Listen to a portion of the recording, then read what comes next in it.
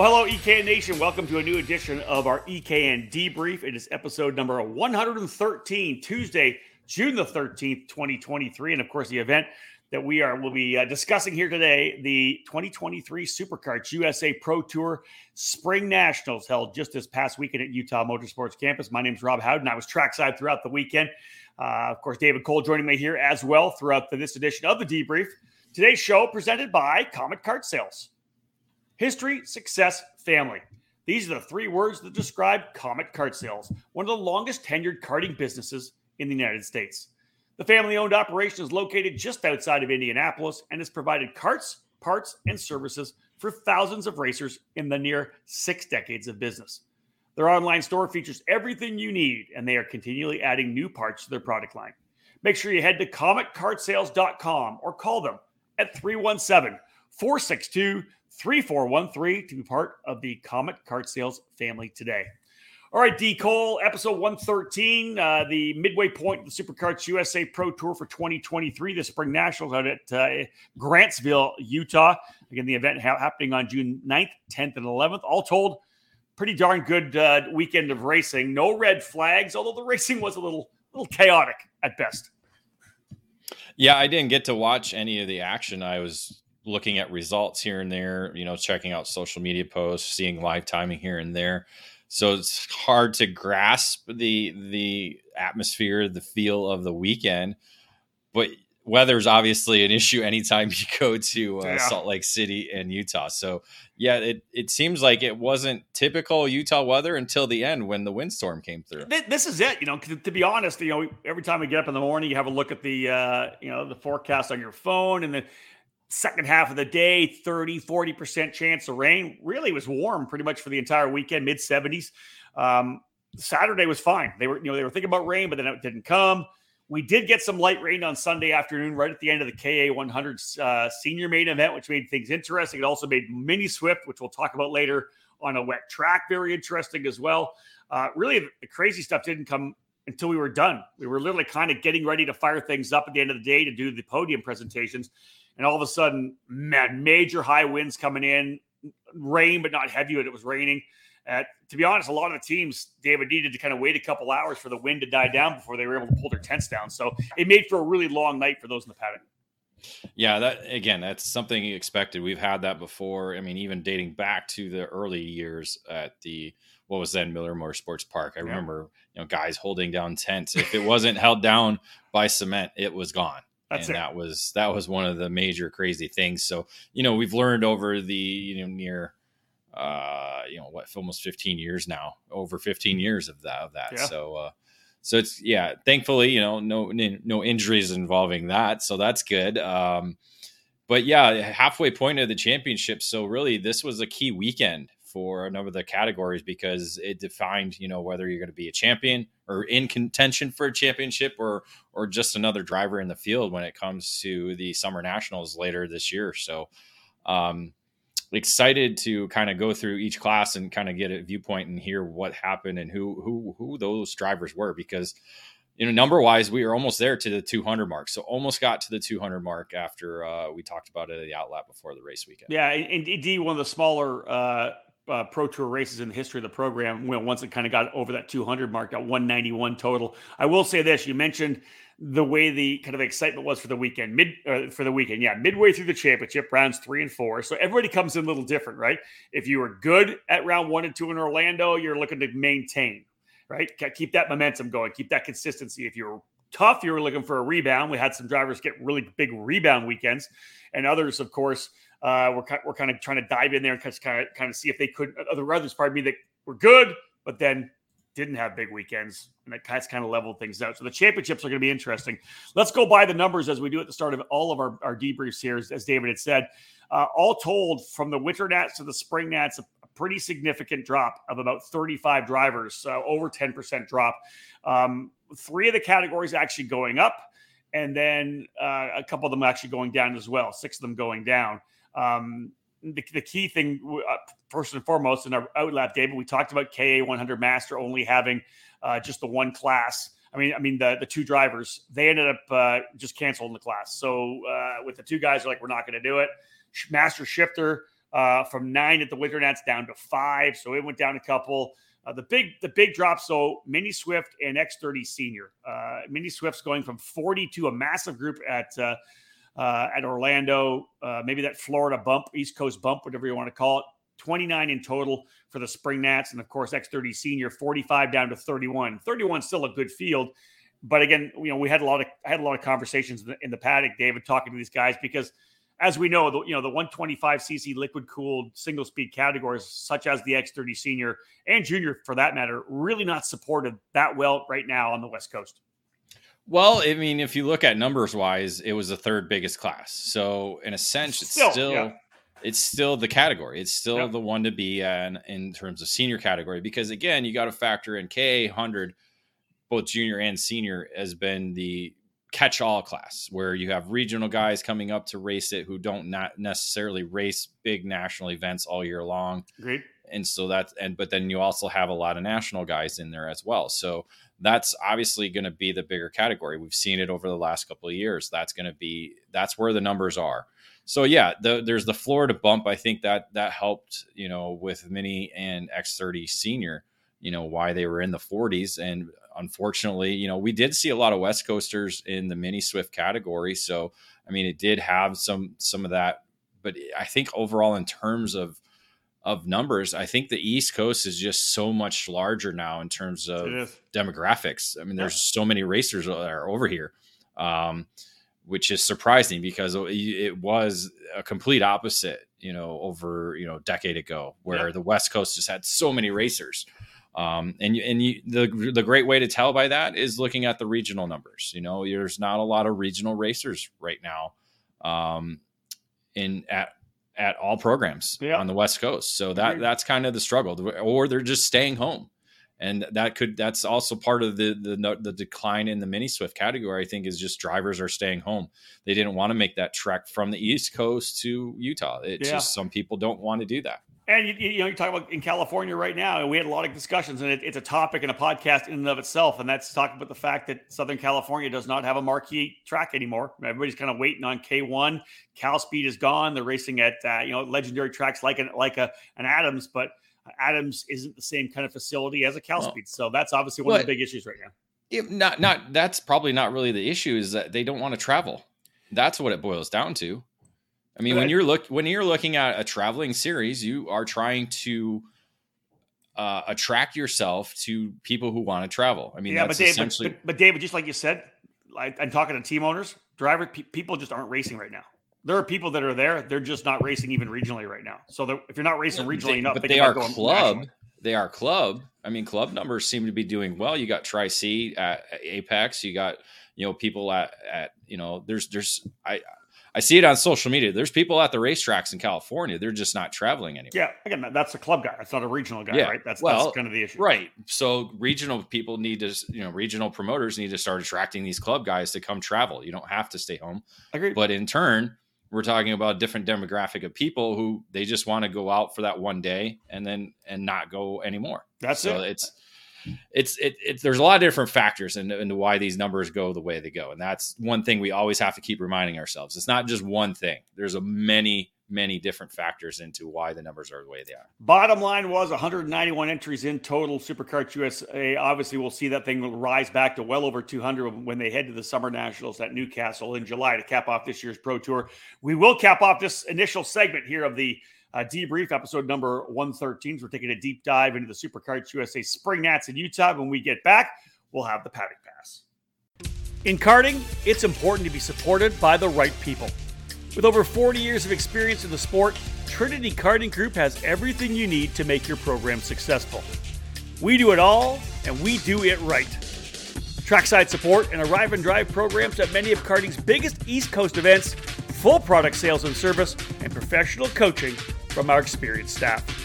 Trinity Karting Group is a full-service operation based at the Motorsports Country Club of Cincinnati, which gives us access to our custom-designed driver training facility. This allows us to offer private one-on-one coaching to take you to the next level. From arrive and drive and coaching programs to the parts you need, let Trinity Karting Group provide you with customer service and a racing experience second to none. Trinity Karting Group is an official Kart Republic race team, providing full trackside support at all the major USA karting events, including the SKUSA Pro Tour, United States Pro Kart Series, SKUSA Supernationals 25, and other events throughout the 2022 season. TKG has in stock Kart Republic, IAME, MG and Avinco tires, and more products for those in Ohio and the Midwest region. Trinity Karting Group has a long history of the sport, a winning pedigree, and we're dedicated to driver development. We take pride in our professional approach and our positive attitude. Let us build a custom race program for you. Give us a call at 513-421-4463 or check us out online at trinitykartinggroup.com. For over 35 years, George Barks has been deeply connected to shifter kart racing in the U.S., and he's been dedicated to one of the most iconic brands in the sport, TM. For over 3 decades, George Barks TM Racing USA has been supplying engine builders and kart shops with the TM product line as a trusted importer and distributor. Current customers include Darcy DeCoste Racing, Ron White Mirage Motorsports, and Two Wild Karting. Dealer inquiries are invited. The KZ and OKN class are enjoying excitement and growth this year, and TM Racing USA has all the available TM engines in stock. You can count on TM Racing USA for competitive prices and superior customer service. George has developed his stellar reputation of expertise and professionalism through his 30-plus years in the sport. Here's George to tell you in his own words. I'm George Barks. For over 30 years, I've been proud to represent the TM Racing brand here in the United States. I know the product line inside and out, and we always have products in stock. I'd love to get the opportunity to add you to our network. From complete engine packages to each and every part in the motor, George Barks TM Racing USA is the go-to source for TM products. Connect with George via email. It's barkstmracing@aol.com or call 310-714-6907.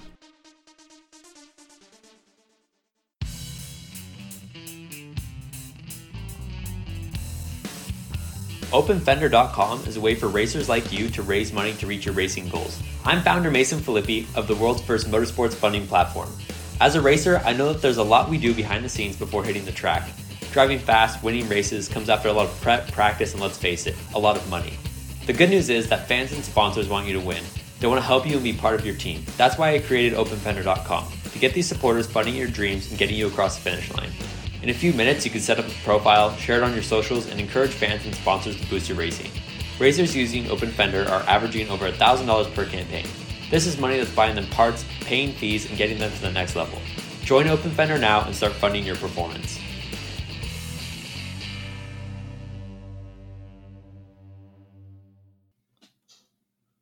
Welcome back to a new edition of the EKN Debrief, episode number 113. It is June the 13th, 2023. Rob Howden here alongside David Cole as we review the Superkarts USA SpringNationals, rounds 3 and 4 of the Pro Tour. Time to jump now into the paddock pass, where we talk about some of the stuff happening away from essentially the racetrack itself. This paddock pass brought to you by Margay Racing. Are you interested in renting a kart at one of the biggest karting events in 2023? Do you want to be part of the fastest growing series in the sport? Check out Margay Racing's Spec Ignite class and their Arrive and Drive packages. Nothing matches the affordability and competitive level of the Ignite program. It's just one set of tires, national level caliber drivers, where the best driver wins over the best equipment. Bring your safety gear and Margay will take care of the rest. The remaining 2023 Ignite majors include the USAC Karting Elkhart Riverwalk Grand Prix in August and the Rock Island Grand Prix on Labor Day weekend. And there are 5 Ignite Challenge series running around the country this season. For more information, please visit ignitekarting.com today. Get off the couch and into a race seat in 2023.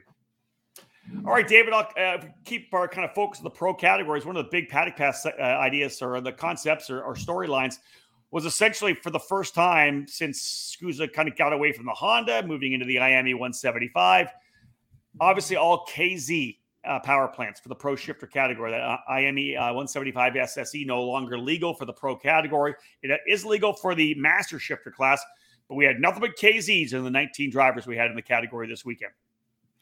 Yeah, an interesting turn in the tide for Superkarts USA Racing. Obviously, the SSE engine was brought in by Superkarts USA in Miami, and unfortunately, it's been relegated from the pro category. It's still promoted in the master class and at the regional level, but it's something we've talked about. It was eventually going to go away.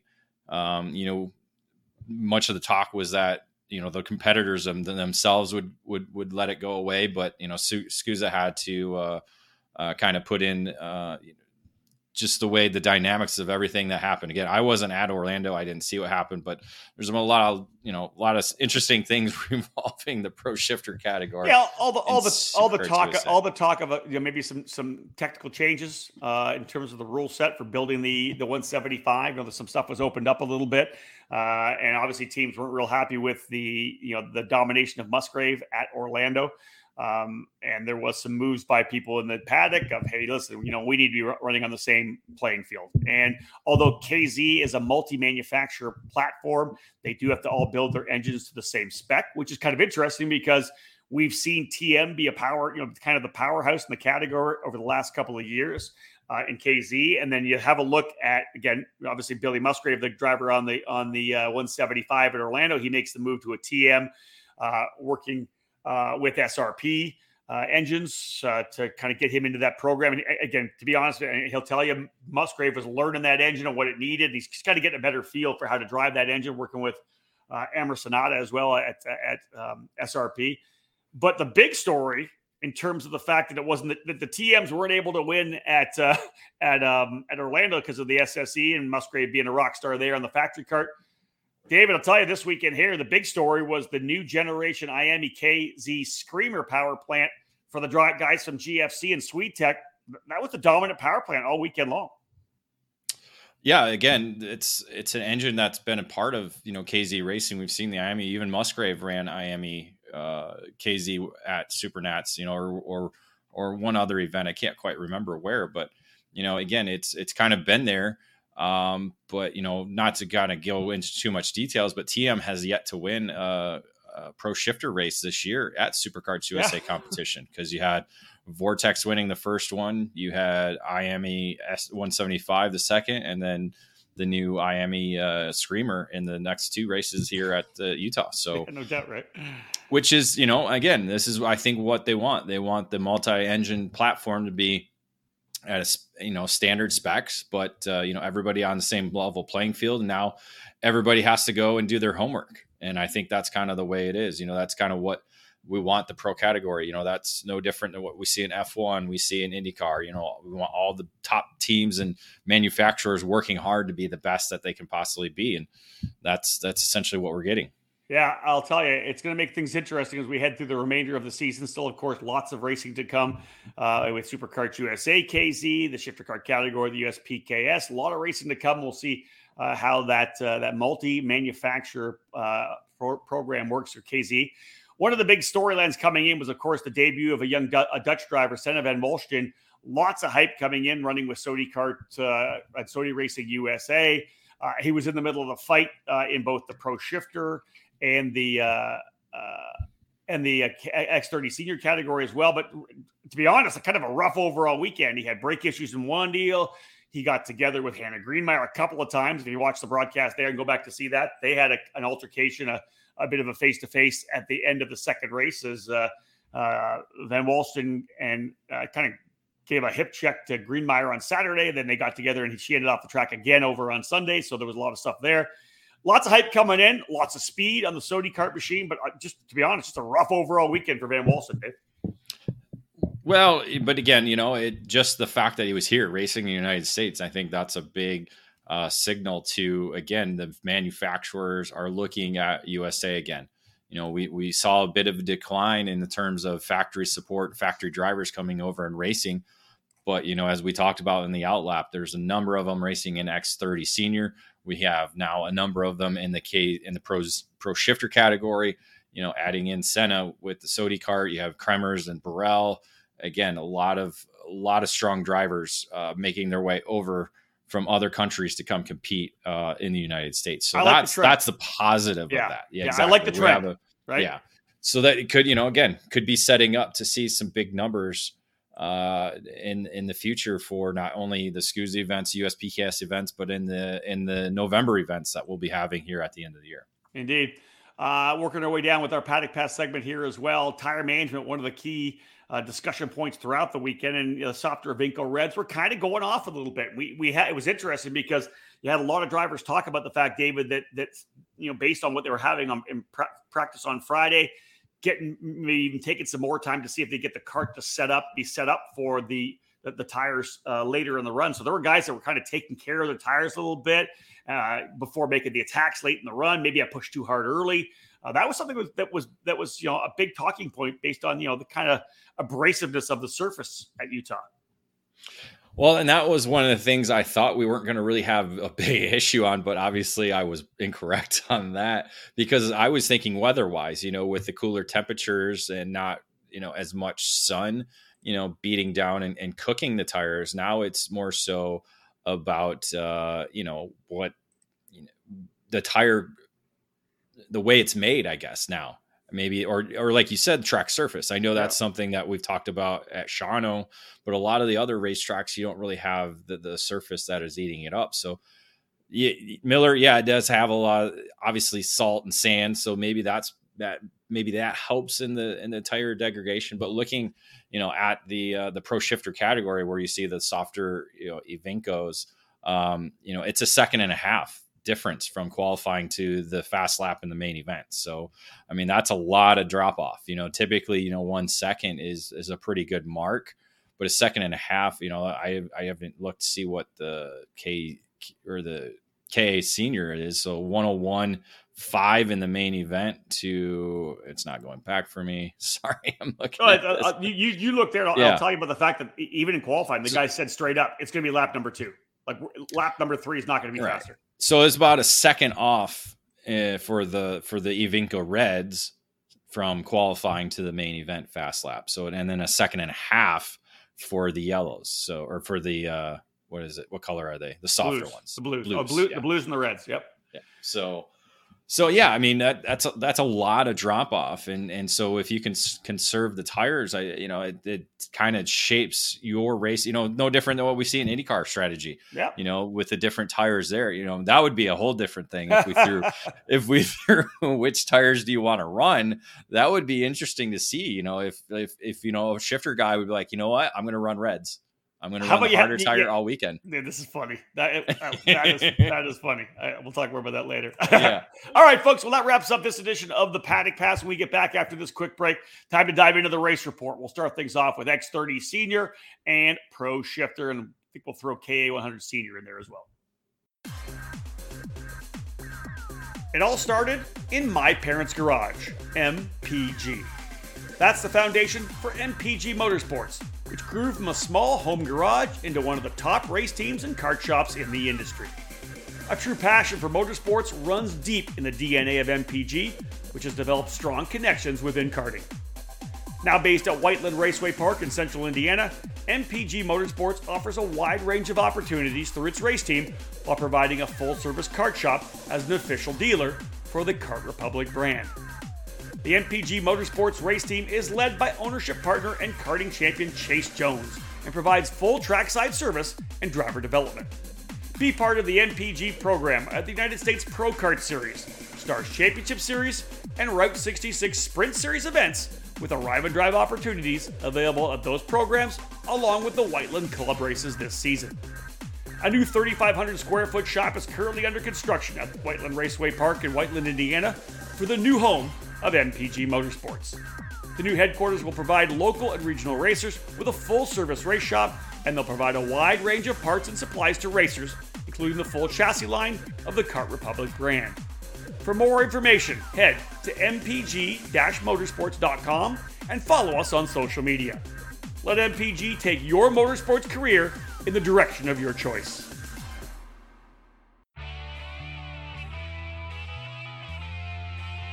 ...2019 marked a new era for the KartLift brand. The company that Tim Coyne owned and operated since 2003, one with a long tradition of quality products for the karting industry, was purchased by Ted Fashing and his business, Stockholm Karting Center, in October of 2019. Stockholm Karting Center Inc. has added the Kartlift brand to their very successful Triple T Race Products brand that has been fabricating parts for the drag racing industry for the past 25 years. We're small enough where the owner answers the phone and every call is important to us, but we're large enough to get the job done. We pride ourselves on the quality and personal customer service that we provide on the phone or at the track. Kartlift stands, as you know, can be found at racetracks all over the country. If you race alone, or if you're a parent with a cadet or junior driver, let our one-man winch lift make your race days easier. Position the hooks under the rear bumper, push the button, and your cart is raised into position and you're ready to go. We have traditional cart stands, single upright storage stands, cart lift stackers for storing 2 carts at once, tire changers, and skid plate kits. Cart lift stands are available at the finest kart shops around the country, or you can order online at kartlift.com. For more information, give us a call at 877-777-8020. That's 877-777-8020. Get a cart lift and leave your crew at home. Hey there, my name is Dion Von Moltke, and I grew up karting and was fortunate enough to one day achieve my dream of becoming a professional race car driver. Looking back at my career, the most fun I had was in karting, but it was also one of the most challenging times in my career too. I often found myself craving expert guidance from someone who had been there before, that had done it and knew the right path forward, but it just wasn't available. And that's why I created Blaze Coaching. It's a platform designed to ensure every driver has the chance to learn from the best, from those who have faced the challenges and know what it takes to become a champion in our sport. Just imagine being coached by 2023 Indy 500 winner Joseph Newgarden, or Indy 500 front wheel qualifier Spencer Pigot, or how about Acura factory driver Ricky Taylor. They're all here as coaches on Blaze, ready to help you along your path. It's designed to meet you where you are, so no matter what your experience level is, where you race, what you race, or what your goals are, your Blaze coach is there to help. Are you ready to unlock your potential? Visit blaze.io/karting today. That's BLAYZE.io/karting. Welcome back to episode 113 of our EKN Debrief, as we're reporting on the Superkarts USA Spring Nationals, the middle point of the Pro Tour here in 2023. Rob Howden alongside David Cole. Let's jump into the race report, which today will be presented by the Skip Barber Racing School. Are you looking for the next step in racing? Go from karts to cars with the Skip Barber Racing School. Skip Barber alumni are champions in every motorsport series, including Formula One, NASCAR, IMSA, and IndyCar. Get behind the wheel of a Skip Barber Formula 4 car featuring a 160 horsepower turbocharged engine. Our highly structured and competitive Skip Barber Formula Race Series is the perfect platform to start your racing career, so you can fulfill your dream of becoming a champion. With equalized race cars and a focus on driver development, your driving skills will determine if you end up in victory lane. Learn more about the Skip Barber Racing School at skipbarber.com or call 866-932-1949. All right, David, X30 Senior brought to you by Speed Concepts Racing. Seems like as good a place as any to start. And the headline is British Invasion Sweep by Turney and Hodgson. Yeah, pretty much the way it kind of played out at the end, but interesting coming out of the gate. Senna Van Walsheen, who we had talked about, the Sony kart driver, qualifying on the pole position, kind of laying down a statement there to get things underway. Pre-final kind of shook down for Joe Turney coming to the forefront. But, when things kind of played out for the main event, it was actually Ryan Norberg who got to the lead early and kind of pulled away. And we talked, Xander and I, on the Kart Chaser broadcast, David, about the fact that Norberg's had a lot of success here. Now, you weren't with us here this weekend in Utah, but you've been there before, and you know how good Ryan Norberg just over the years has been at times flat dominant at UMC. Yeah, but the day didn't start out too well for him. No. I believe he qualified in the top 5 and ended up falling down to the 14th position for not having his tires checked in.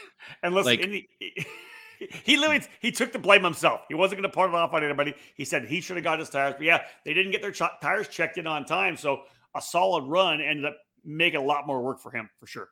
Yeah, and so that's kind of, I don't know, lit the fire under his ass a little bit, maybe to kind of charge his way forward because he knew he had to, but also in turn, he had a quick machine under him as well. He did. So to be able, to work himself up into the second spot by the pre-final, that, puts him in position to battle. So again, it was good to see him, but when you talk about tire degradation, did it hurt or help him?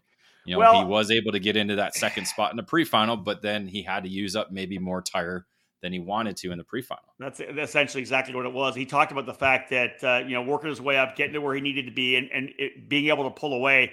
Because it looked like it was going to be one of those Norberg days where everything was perfect in the main. He was going to stretch away, but Joe Turney kind of dialed things in and ran him down. I think Joe had probably done a little bit better job taking care of the tires, and they kind of talked about that.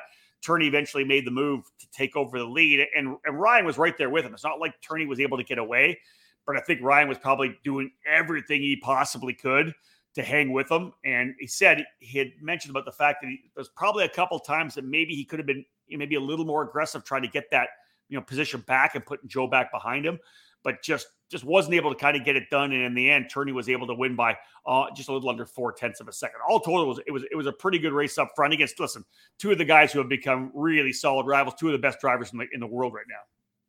Without a doubt, yeah. So you had those two finishing 1-2, Harley Keeble in the third spot. So it made for three different chassis brands on the podium: Kart Republic, Cosmic, and Sodikart. And then you had the two Burrell Arts of Diego Ramos and world champion Mateus Morgato rounding out the top five. An issue with Oliver Hodgson in the pre-final put him at the very tail of the field. David 31st on the grid. Obviously with a little better tires, right? Because he didn't finish the pre-final, so he had a little better rubber. But a fantastic drive for Oliver Hodgson as he powered all the way from the back up to sixth position. Good overall run for him. But it really, David, was kind of a precursor of things to come, because out of the gate on Sunday, qualifies on the pole, wins the pre-final, and it was just like, even though you knew all of the other drivers that were there, it just really felt like it was going to be the opportunity for Hodgson to get that win. That's SKUSA national level win he hasn't been able to get yet. It was just, all told, the whole day he just looked like he had things in control. Yeah, only lost the lead for a little bit there in the pre-final, but ended up winning that race. In the main event, though, it wasn't a walk away. It looked like he got away early, and it seemed to be other drivers got involved in the fight for the win. Yeah, mid race it was Keeble, Hodgson, and Turney, right? They were kind of dialing things in a little bit there. Essentially, what happened is it looked, to be honest, like it was going to probably be either Keeble or Turney, I think, that was going to get the race win, but they had a little bit of trouble. They were working through the S's. They kind of got together a little bit. Hodgson was able to come in to take the lead as well at that point, but then that battle between Hodgson, Keeble, and Turney, because they had a pretty big gap. But right behind them and ready to close up was Frankie Mossman, Diego Ramos, Alessandro De Tullio. They were all there. They kind of made it 6 drivers in the lead pack. But the guy we were watching, because he was, I want to say, 3, 4, 5 tenths of a second faster over the second half of the race, was Norberg. Again, coming aggressively, working his way forward, closing steadily. We had 7 drivers in the lead pack with about 5 laps to go.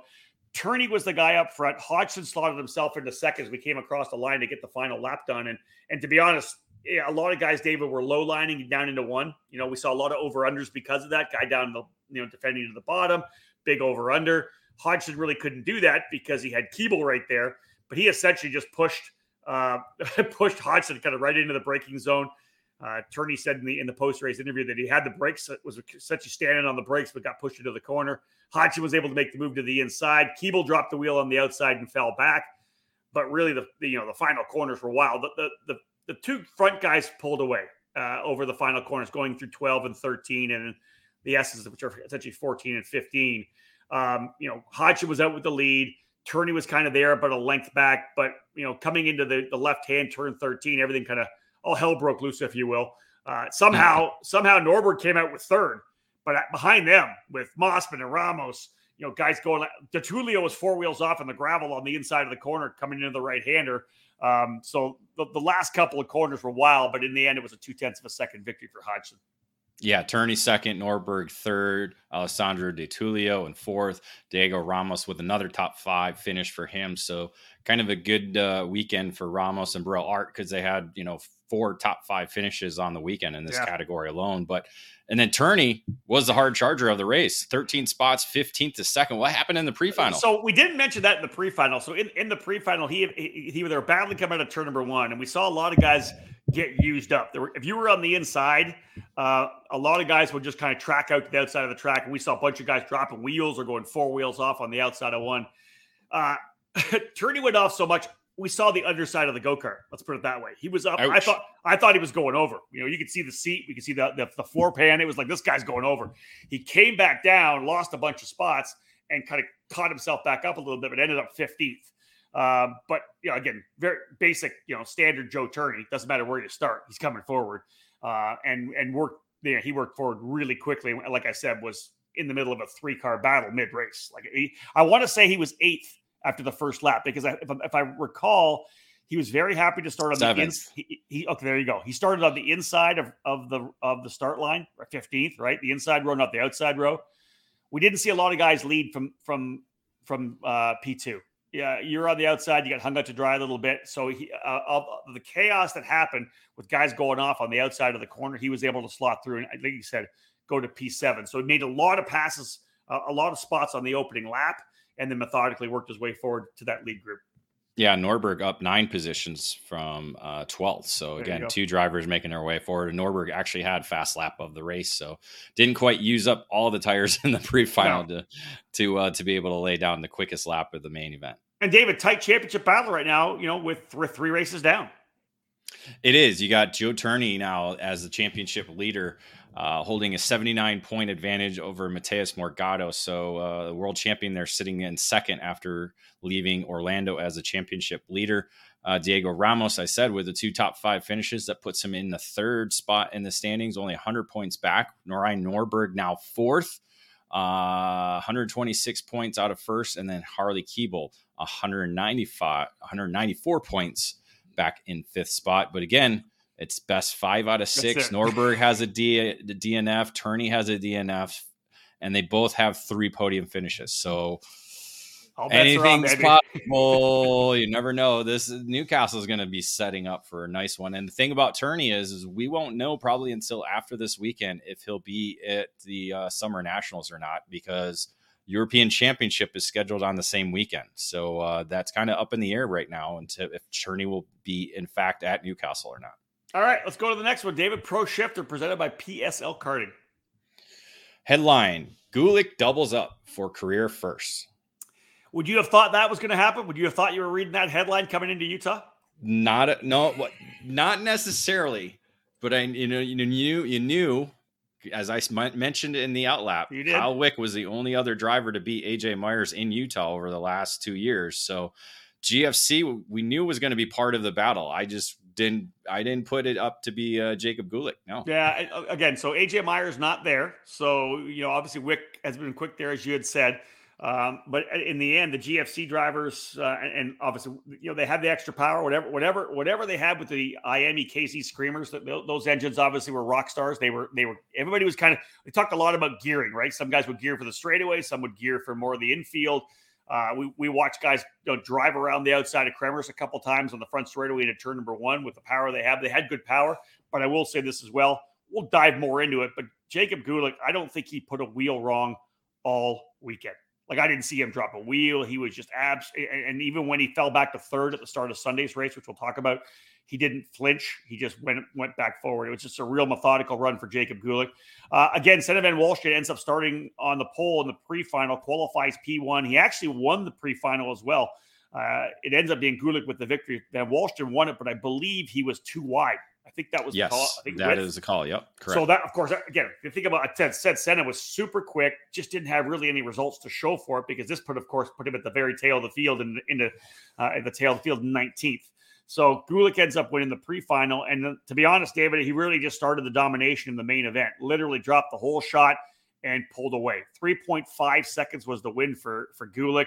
Didn't put a wheel wrong. And you think about Gulick, where he's been. He's been a top 5 guy for so many years, running with Gary Carlton in that driver development program. And they've been working with Jacob and Kyle, everybody under the GFC camp. And this was, I think, just a breakout weekend for Jacob. He was absolutely dominant all weekend long. The battle to watch was really Kremers and Wick, right? Because Wick was strong in second. Kremers would eat him up a little bit more in the infield. Wick would get him on the straightaways. It just simply couldn't get past. So Wick ends up in second for a GFC 1-2, and Kremers rounding out the podium in third. Really was kind of deflated, if you will, in the paddock afterwards on Saturday night. He was praying for rain on Sunday. He figured that was his only opportunity. Yeah, that's a tough, situation when you can be quick, but just not. Again, the racing and the pace that these guys are putting down is so tight. Like every little bit helps, and that's the difference between a victory or a third place position. So, as you said, Wick over Kremers for the second spot. Hunter Pickett finishing in the fourth position. So again, 2 Burrell Arts in the top 5, and then Senna was able to drive his way up as the hard charger of the race, 14 spots, 19th to 5th, and putting down the fast lap of the race. It was just a little bit quicker than what Gulick was able to put down for fast laps. So he did get those honors for the main event. Yeah, and Gulick kind of, obviously checked up a little bit at the end, not by much. He was a little, maybe 2, 3, 4 tenths off his fast lap. Roll into Sunday, and it's a new SCUSA track. No draft, though. No draft. By himself the whole time, 100%. Yeah. And listen, the draft played a big role, obviously, bringing more people into the battle on the front straightaway. That's one thing. So something popped up on social media, and that's what I was putting in the paddock pass on our script, but we skipped over it. So there's photos of and Burrell Art were one of them, putting tape over the fairing opening. Because you know how some of the fairings now have that opening at the bottom for the airflow. They were taping over it to get a little bit more, maybe aerodynamic to get away from that scooping effect. Yeah, 100%. Yeah, so it was interesting to see that. So people were wondering, well, that's against regulations. Well, tape is not necessarily regarding bodywork, they're like, well, that's altering the bodywork. Well, technically that's not altering the bodywork, is it? I mean, when you put tape, it's no different than putting tape over a radiator. It's just tape. Yeah, agreed. That's something that somebody will look at for sure. I would think. Yeah. Well, we've done it in road racing many times where, that opening between the fairing and the nose piece, you tape it down. So that way it doesn't, it helps the air go over cleaner and doesn't disturb it as much. I'm going to go back and look at some pictures when we're done here. I didn't see that. Good pickup, David. So again, qualifying on Sunday, Jacob Gulick lays down a new SCUSA record with a 54.873. He ends up winning the pre-final, going away as well. But here's how things kind of play out with the main event. So we'll talk more about it. Rain did come during the end of the KA100 senior race. Times dropping off like 4 seconds. We'll get down to that in a couple seconds here. Right after them was the mini Swift category. And this is one of the best storylines of the weekend because the track was dry. Even at the end of the race for KA100, the guys were still pretty quick in the slicks, but we did have a lightning break and it rained quite a bit but not super hard. So it's not like there was any standing water. It was just a damp track. So in the mini Swifts, which we'll talk about, some drivers stayed on the rains, others went on the dries. And of course the dries got good at the end of that run. But what it kind of played out to was the track was still damp in areas. There was a racing line that was dry, David, but the inside start lane was damp. So Gulick, qualifying on pole, did not get the advantage because he started essentially on the wet surface and just kind of spun the tires when he got rolling. So both Wick and Kremers were able to get by. So even though he was P1, the moisture did not help Gulick at all, which is tough. He ended up slotting back into P3. Yeah, that's the challenge of, standing starts and even rolling starts. You're rolling through the wetness and it's not going to help you in terms of getting into turn 1 as best as you want, especially on a drying racetrack. So, yeah, I mean, that's part of it. Whether, we want drivers to select where they start, maybe that's an option, but I don't think it'll ever happen in karting. My aging mind is trying to tell me that I think Kremers may have got by Wick at one point to take over the lead. He did? Yeah. Oh, and take over the lead? I know. No? All right. Well, not by the line. They were back. Let's just put it this way. They were on top of each other for sure. I'd have to go back and watch the coverage of that one. The bottom line is Gulick kind of got rolling, settled back in. And again, this was the continuation of the momentum and the confidence for Jacob Gulick. Even though he fell back to third, he could have said, man, no, he just settled in, put his head down, passed both guys, went back to the lead, and it was a 1.4 second victory again for Gulick. Just an impressive run for him. Again, he was out front. Wick and Kremers in the middle of this great battle. Senna Van Wallstein actually had a good run. He was right there behind Wick and Kremers as well. And I'll tell you who was right there as well. 34-year-old Nick Leduc was right there, P5, and was literally essentially pushing Van Wallstein around. And I'd spoke with Nick after the race, and he was so pumped with being able to just have Senna in the paddock with them. He said he learned a ton. They were setting the card up a little different, the way he's been setting up the Sodi, a little different approach, the ideology-wise from the guys from France and the Sodi Kart factory team. So Leduc just said he'd learned a ton. So I think he would have been happy coming in with a P5. Van Wallstein eventually, though, retired, had a brake issue. So I believe it was the left front brake, had something go on. So he retired. That moved Nick Leduc up into fourth, which is, I think, just a fantastic run. And again, David, you and I have watched Nick race for a lot of years. I talked to Ronnie White on Friday when I got to the track, and he's like, "No, Nick is super fast. I think we can go for a podium." And I'm like, "Okay, listen, there's 19 guys." It's Ron White talking, right? And we keep it real, right? I'm like, listen, if Nick's running top 10 out of a field of 19, yeah, that's awesome, man. He's 30 something years old. It's good, awesome. But he was literally in the top 10, 8th, 7th, 8th, and then dialed things up for the main. I was super impressed with Nick, and good for him. Of course, he's got the karting collective team that has been a Sodi Kart team for the last couple of years. This kind of big push from Sodi Kart to come over to really kind of support the American market. Nick Leduc and Karting Collective is going to be an operation that's going to really benefit from it at Sonoma. But for him to be able to do what he did, I was super pumped for Nick Leduc. Well, and it helps too, because, you say, oh, Nick Leduc, you used to be somebody, right? And then he goes out and puts it top 5 at a SCUSA Pro Tour race. Well, now you're like, oh, maybe I can learn from this guy because he does know what he's doing. No different than what we've seen Ron White do before in the past, or Phil Giebler. Some of those guys who have shined in the early years of our journalistic career. Yeah, Nick was a guy that could win any race he rolled out to, right? Exactly. Right? Pro Tour. He is a former Pro Tour winner. Yeah. Exactly that. Yeah. So again, now 34 years old, team owner, everything they do with the Karting Collective. But again, to be able to get in there and with a kart that was good and learn a bunch of stuff off the guys that were there, and he'll take all that knowledge, of course, back to Sonoma. So just a great run for Nick Leduc. Danny Formal ends up in the 5th spot, kind of salvaging a weekend, David. We're back at Orlando.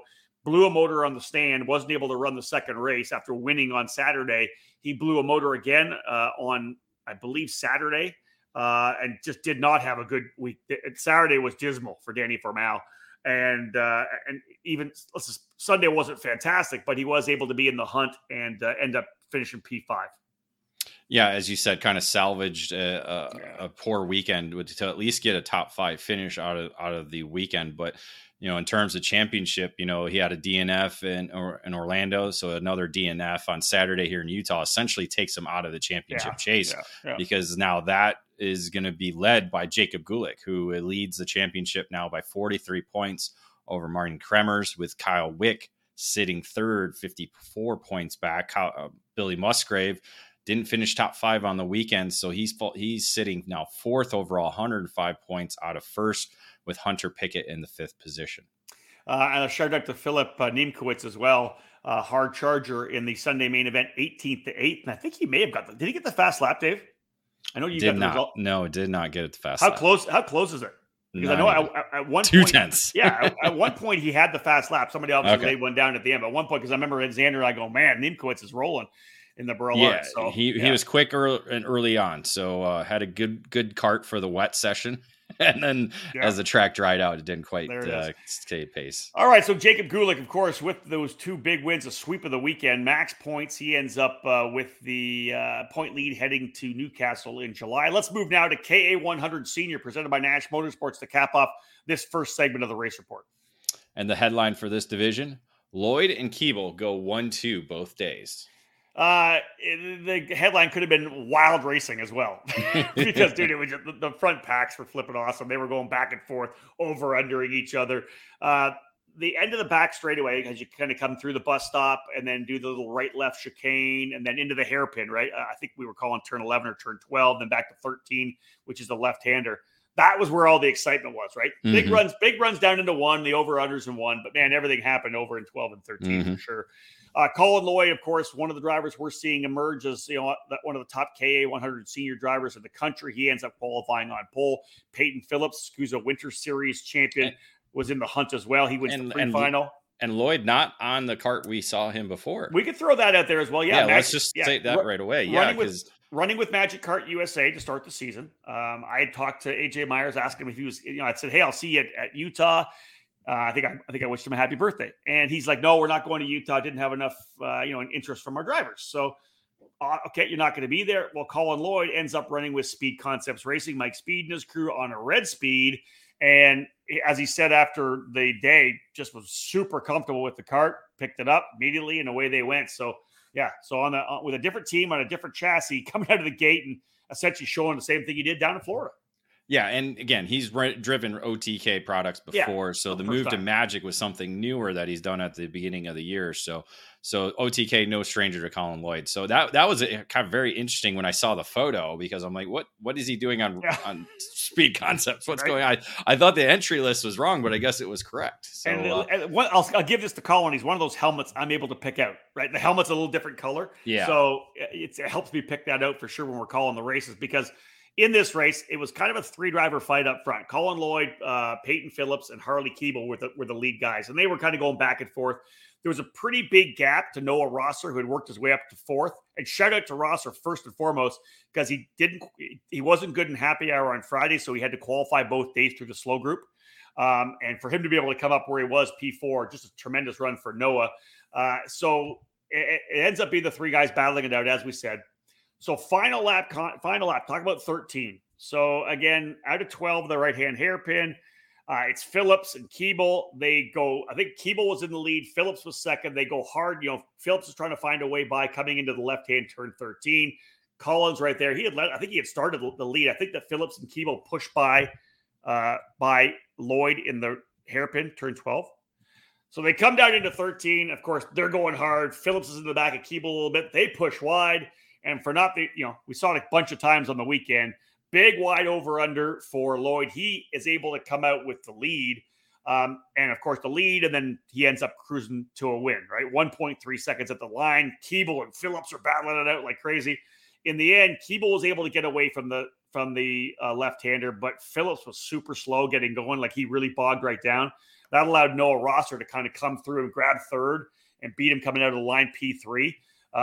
But sadly for Noah, he ends up being, when I talked to him, I think it was like an 1/8 of an inch wide at the scales. Mm-hmm. And so 2 wide's 2 wide, right? Just like our man Jump says, it doesn't matter how, right? It doesn't matter how more wide you are. So Rosser ends up getting DQ'd, and that gives Phillips back into the 3rd spot. Yeah, and then you put Josh Campbell into the 4th position, who I was going to say was going to be there, and he did. Ended up finishing in the 4th spot. And then Arden Lytle, the Utah driver for the Scuderia Lytle team. Littell, sorry. Littell, that's all right. Go. I would say finishing in the 5th spot. So I don't think he was the substitute driver for Austin Versteeg. I think he was already going to be in the field already. So, but good to see. We always had, that was one thing when the KA first started. We always had local drivers winning. So you still got to have the local contingent there showing face at Utah. And how great is that for Ayrton Littell, right? They've got Scuderia Littell. They are a kart shop right at the track. They work out of the garages there. Obviously, a huge weekend for them, right? They're GFC dealers. They get Gary Carlton and the whole crew coming in. They're kind of playing host to everybody out of the garages. And for Ayrton to be there to get P5, I'm like, that was one of the cool stories all weekend for KA100 Senior. For sure, no doubt about that. Here, let me throw the other one in here for you, Dave. We'll go to Hard Charger for a second, because this is a kind of a feel-good bit as well. And so I'm becoming more and more of a Peyton Phillips fan over the last couple of years. Obviously, a big championship shows the emotion, when he won the championship at the SCUSA Winter Series. But so he ends up getting 3rd. We do the podium presentation. He drags Noah Rosser up on the podium with him, and then when they leave the podium, gives his 3rd place trophy to Rosser and won't let him give it back, which I thought was such a class move. Yeah, very good sportsmanship. Again, what's an 1/8 of an inch? We've always talked about that. Certain penalties, okay, maybe that's a 5-position penalty. Does it really need to put you all the way to the back of the field? Good point. There's certain penalties like we've talked about, spark plug washers or, this and that, but yeah, see, no, you're not going to get me on Sparkplug watch. I know, but it's still that whole, it doesn't that's really, a DQ. But I'm with you on the. I mean, it was the emotion of the spark plug. I mean, come on, it really didn't. Anyway, but great to see the sportsmanship done there by Peyton Phillips. Yeah, Evan Concepcion, a hard charger, started back in 32nd, local driver on an ITEL kart, up 24 spots, and I think at one point, he might have had the fast lap of the race as well. Fast lap of the race, yeah, up to 8th position. Great job for Evan there for sure. On Sunday, out of the gate, Harley Keeble right there again. Fast driver in qualifying, wins the pre-final as well. And I'll tell you, this is where things got really exciting because we had essentially the same guys in the lead fight, Keeble, Lloyd, and Phillips. But the rain started falling, David. It was kind of coming in a little bit, a little more aggressive near the kind of end of it. The times were falling down. I want to say we were about 3 or 4 seconds off the fast lap of the race by the time it kind of got pretty moist there. But the guys, of course, started racing, right? It would have been a 3-driver fight, but they were defending like crazy into 1, into 12, running the low line into 13, and that brought everybody back into the fight. And I mean everybody. I want to say there might have been 10 drivers, I think, that were all in that lead group kind of coming into the final corner. Yeah, it looks about that looking at the results. Dude, it was so Keeble makes a move on the inside of turn 1 to take the lead in the final lap. I want to say Phillips may have dropped the wheel, but everything stacks up coming through 13. Keeble's able to come out cleanly, but behind them, it's literally 3 wide. Like Keeble comes out of the corner to 13, right? The left-hander coming in there through the S's that lead into the final the complex. It's 3 wide. Everybody's all over the place. Guys are going into the right-hander that leads into the last complex. They're pushing wide, driving into each other. And so Keeble gets through. So does Lloyd. It's kind of a drag race to the line between those drivers. The guy who gets the big comeback because he had a horrible day, he got taken out in qualifying on Saturday, actually literal takeout on like the opening lap of qualifying.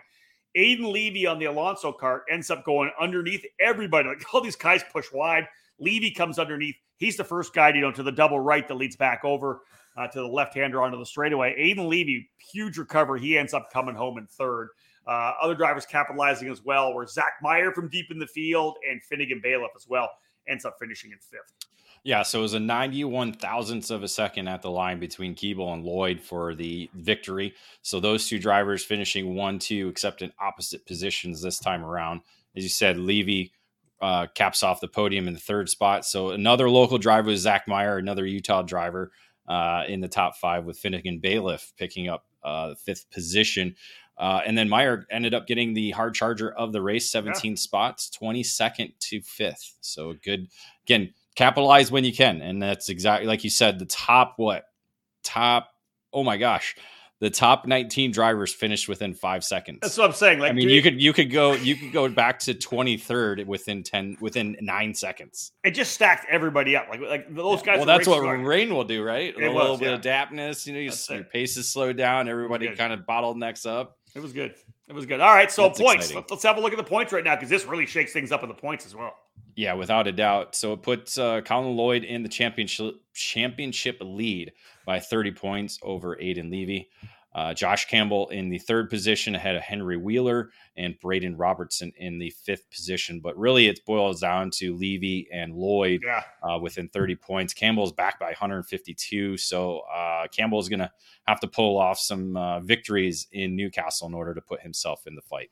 All right, we're working our way through the race report of episode number 113 of our debrief, talking about the Superkarts USA Spring Nats. When we come back after this break, we'll go X30 Junior, KA100 Junior, and Master Shifter.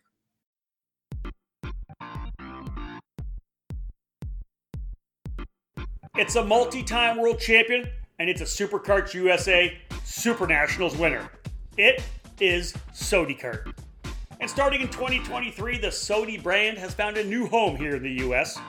Sodi Racing USA is the new exclusive importer of the SodiKart chassis line under the karting distribution banner, led by industry veteran Terry Germanovich. The French manufacturer SodiKart is a leader within the karting industry, offering a wide range of products and services. The Sodi Racing chassis line offers product in classes from Mini to KZ, all based on years of development and championship seasons around the world. Sodi Racing USA has already begun establishing its dealer network, working with the Karting Collective on the West Coast and recently signing PK Sport to serve as a dealer and the official race team on the East Coast. Visit Sodi-Racing-USA.com to learn more about the Sodi Kart chassis line or call 954-634-5111 to become part of the Sodi Racing USA network today. Sodi Kart, the world leader in the karting industry.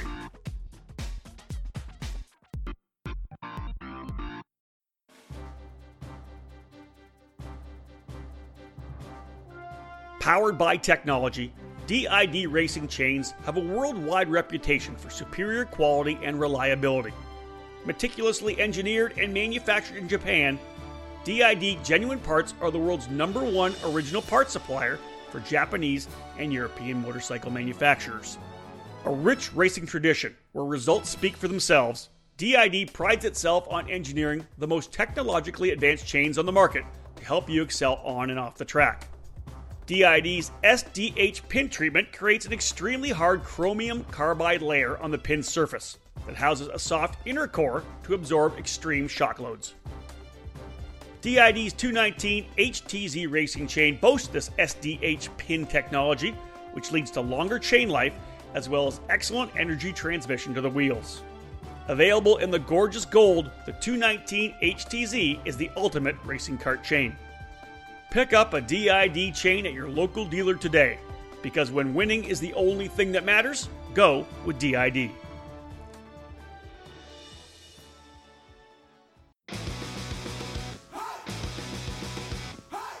Acceleration Kart Racing is your first and only stop on the internet for karts, parts, and the safety gear you need to get you on the track. Visit shopakr.com for a great selection of karting equipment on a user-friendly website. Acceleration Kart Racing has aligned itself with many of the top manufacturers and distributors in the sport to ensure all the latest equipment is available to you, the racer. With over 20 years in business and customer support available 6 days a week, you can be confident about getting the right parts at the right price when you need them. Be sure to visit shopakr.com today or stop by their headquarters in Las Vegas. Make sure to follow Acceleration Kart Racing on Facebook, Twitter, and Instagram for the latest specials and new arrivals.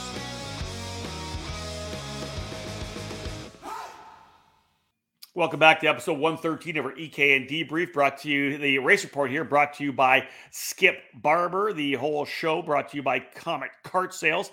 Getting ready to head into our junior categories right now. Again, X30 Junior, K100 Junior, and we'll wrap it up with the Master Shifter class. David, let's get things underway. X30 Junior presented by the Rawlson Performance Group. And the headline for this division, RPG continues win streak with Taylor and Rivera. Yeah, I think obviously one of the stories to start first and foremost was the fact we only had 13 drivers in the field, but even so, we had such good quality drivers up front. And again, really, it was kind of like this 4, 5, 6 driver pack up front for a majority of the weekend. And I think probably anybody could have won the thing, to be honest. Ernesto Rivera came out of the gate strongly, qualifies on pole. If I'm not mistaken, I think maybe he and Taylor, his teammate Taylor, got together in the pre-final a little bit, and that gave Taylor the pre-final win. But the main event battle was pretty good. It was kind of Taylor, Anthony Martella from Speed Concepts Racing on the Red Speed, and Rivera. They were kind of the guys that were battling it out up front. And in the end, it was actually, so Taylor led the way, and it looked like it was going to be one of, those 3 guys were going to be on the podium. But as they came over to turn 13 on the final lap, they come out of turn 12 over to 13. Taylor's got the lead. Martella and Rivera kind of got together. Martella was kind of on the inside in third. Rivera, I think, was potentially trying to come across a little bit, kind of maybe pinch a bit. And again, this is just me going in my head. You can go back. We had the camera right on it for Kart Chase. You can see the whole thing. Martella climbed up on the back of Rivera. They skidded off to the right side of the racetrack. Taylor cruises to the win. Jackson Wolney, who wasn't far back there in fourth, he was actually closing up quite a bit and would lose. And he ends up getting a little bit of a gift, moving him up to fourth. And Nathan Dupuis as well on the Red Speed for Speed Concepts Racing. What a great opportunity for him. He ends up going up on the podium. It was a good run. Those guys were, they were there. They were in fourth and fifth. A couple of guys get together, and that fourth and fifth ends up becoming podium second and podium third. Yeah, and it was only 53 thousandths of a second at the line. So Wolney nearly picking up his first Pro Tour victory there as well. So It's never over till you get to that checkered flag. Not at all. Stephen, as we said, Stephen Miller in the 4th position, Alex Mercado in the 5th spot. So you got 2 Cosmics, 2 Red Speeds, and a Kart Republic in the top 5. And then the hard charger of the race was Charlie Smith on the comp kart for Nash Motorsports, up 7 spots from 13th to 6th. There you go.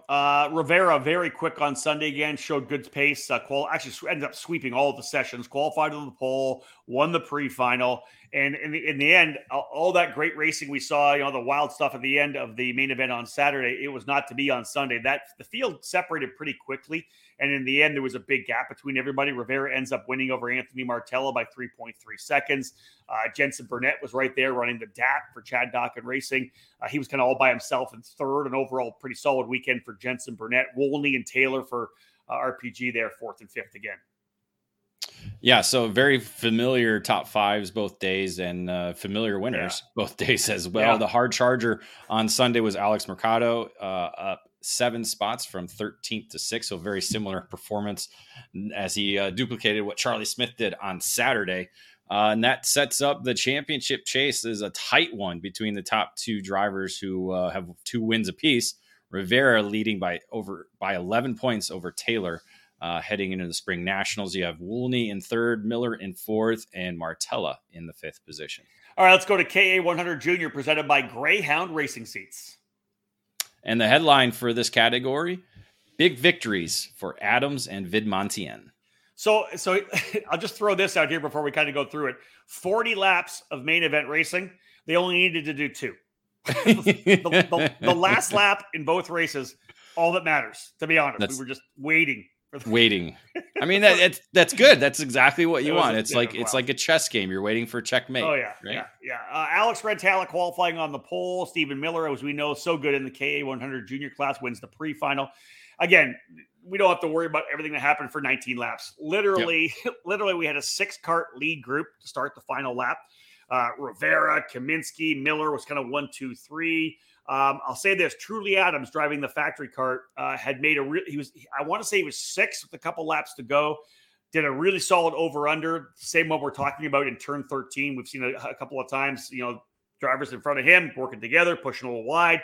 He over/undered and got himself to 4th, and that really we'll talk about the move he made for the win, but that move got him into P4. Right? Had he not made that move and was kind of hanging back there, he wouldn't have been able to do what he did. So he's P4. Rivera, Kaminsky, and Miller rolling their way down the back straight through the chicane over to the hairpin. Rivera leads. In comes Kaminsky, was running 2nd. Keegan was really good all weekend long for the GFC, so shout out to Keegan. He doesn't come away with a race win, but he does get a couple of top 5s and 1 podium. Makes a move to the inside. Miller comes with them. They kind of push a bit wide. Obviously, Rivera trying to go over/under. They all push wide. Rivera, I think, was kind of hung out to dry on the outside. It was Truly who did the full over/under. He ends up leading coming out of turn number 12 over to 13. No one able to, and he got through 13 cleanly, although they kind of got alongside him a little bit. He ends up getting out of that corner. Chaos ensues behind him as everybody's got elbows up trying to grab the final couple positions. And in the end, coming out of the corners, and again, it ends up being a half a second at the line. It was a lot closer than that, but as they came out of the corners. But Truly Adams gets the win for factory carts. We could talk about Billy Musgrave winning on his own shifter cart, but when you're a guy like Billy Musgrave in factory carts and you're building cadets and you're building 100cc carts, to be able to win not just in your shifter but in that 100cc was huge for that team. And Truly Adams ends up winning with 2 beautiful moves to go from 6th to 4th and 4th to 1st. Yeah, big victory for Adams with Rivera clocking in 2nd. Max Taylor joining them on the podium in 3rd. Kaminsky, as you said, picking up a top 5 finish, finishing in 4th with Stephen Miller in the 5th position. Hard charger of the race was Peyton Anderson on the LN Racing Cart, 9 spots, only 38th to 29th. There you go. You look at for Sunday, Keegan Kaminsky. I mentioned how good he was on the weekend. Actually, was the fastest driver in qualifying. We haven't really talked about qualifying that much, David, with the long laps. Anywhere from 55 to like 1 minute and 6 seconds. It was literally 3 laps in the qualifying session, which I love. I hate it when it's this big long run where you're driving around. It was like literally go out, get the tires warm, knock a lap down, and then get a flyer. And so I just thought it put a lot of pressure on the drivers, which I really like. Kaminsky qualifies on pole. Miller again winning the pre-final to start on the pole position. But again, let's just fast forward through all The guys kind of cruised around for 19 laps because, again, 6 drivers in the last lap pack. Rivera back out front. Taylor, I think, was back in like 5th of that group of 6. He tried to do a big outside run in turn 1 and had got a couple of guys and kind of closed up around the outside of Turner Brown. But Turner, of course, has no idea. He's kind of coming there, and Turner's tracking out, and Taylor ended up going off the track. So even though it didn't work, shout out to Max Taylor to give a shot at it. In the end, back in turn 13, same thing once again. It is Rivera and Miller. They're side by side. They push wide on the exit. Same thing, but this time in 13. And it was Enzo Vidmontien on the Kart Republic for Motaz Sport. Beautiful over-under. He takes the lead coming out of the corner. And really, at that point, kind of cruises through the final couple of corners. And the win, not surprising, is over a second, 1.153, because these two primary combatants all year long, Miller and Rivera. Miller's on the inside, coming through the right-left combo to come back on the straightaway. Miller comes through. He kind of pushes wide, coming through that penultimate corner, and he and Rivera way off the track. Miller's able to come back. Rivera's got to cut the track across the gravel. And Dave, when you do that, you lose so much momentum on the run to the line. Rivera probably could have got 3rd, but he ends up with 5th. Yeah, a tough break for Rivera. But again, it goes to show me you don't want to be leading on the last lap in K100 Junior. No, at all. So that's Miller came across the line with 2nd, but I think he got a jump start penalty. And moving him back. Miller ended up finishing in 7th. Let me double check on the penalty.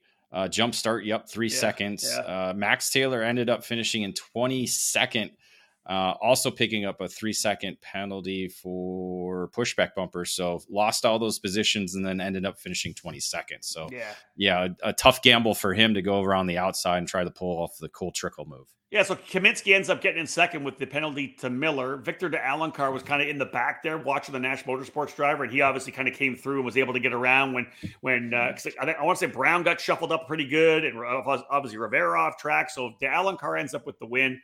Brown in 2nd, and Rivera rounding up the top 3. Max Altman with the hard charger started all the way back in 35th and clawed his way up over 19 laps or 20 laps to 16th. So essentially a car a lap for Max Altman.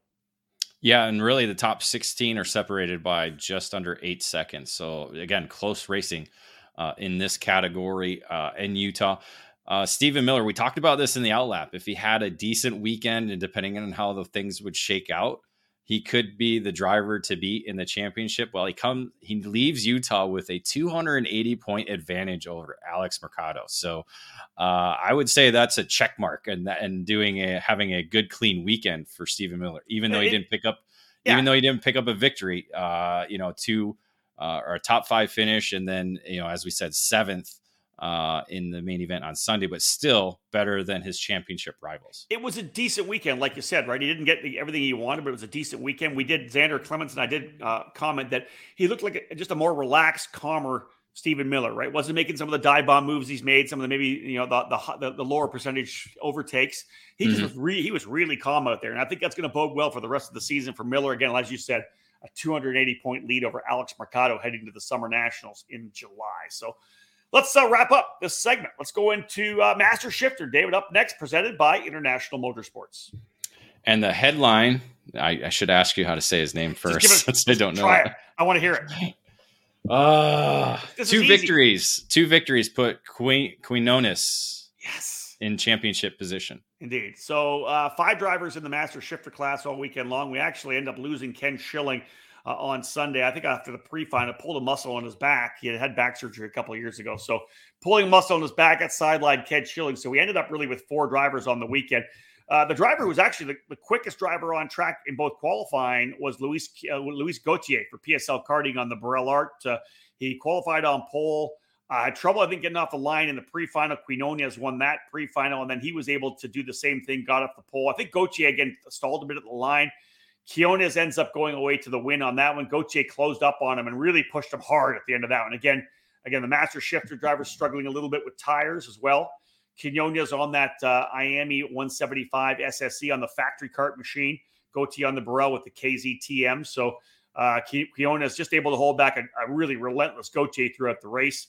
65-year-old Michael Gouache, the superstar on the Maranello, ends up in third, and Robert Fige, last year's champion, rounding out the top four. Again, as I said, Gauthier kind of balked the line a bit. Quinones got the whole shot, and then we had a battle near the end. Gauthier just couldn't quite find a way by. And again, quickest on Sunday in qualifying as he was able to lay down the quick lap, but Quinones picked up the pre-final victory. Yeah, another bad launch for Gauthier again. Yeah, he struggled getting off the line, but he didn't then in the next race. So he got it. He figured it out. So yes, he did. He got a great launch from P2. Quinones, I talked to him later. I guess it was an issue with the spark plug boot or something. The connection. So he was struggling. He didn't get off the line. Gouache was able to get there. Quinones did get to third. He held back Fige, but I guess he was kind of knocking it with his arm to try to see if he could get it back on. He thought maybe it just popped off or something. So he knocked it back with his arm. And then once they got going, they were fine. So Quinones was eventually able to kind of close up because Gouache was all over Gauthier, who led early. Gouache pulled off with 2 laps into the pre-final. He got passed and went back to fourth. Wise move. Why am I going to run around P4, tail the field, and burn my tires up? So he pulls off.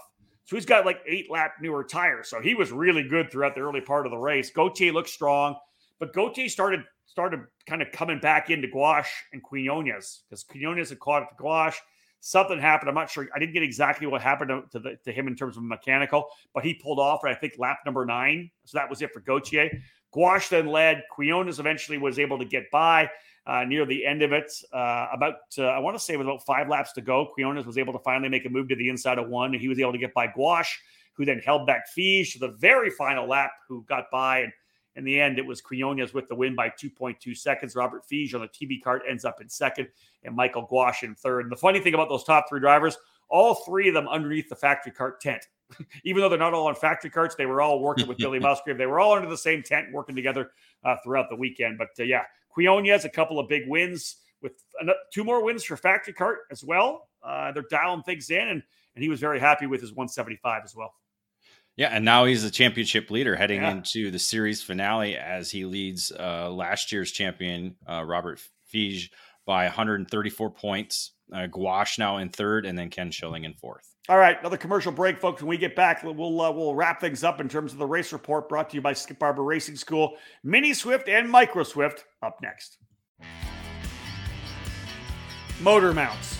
They keep your engine attached to your chassis, right?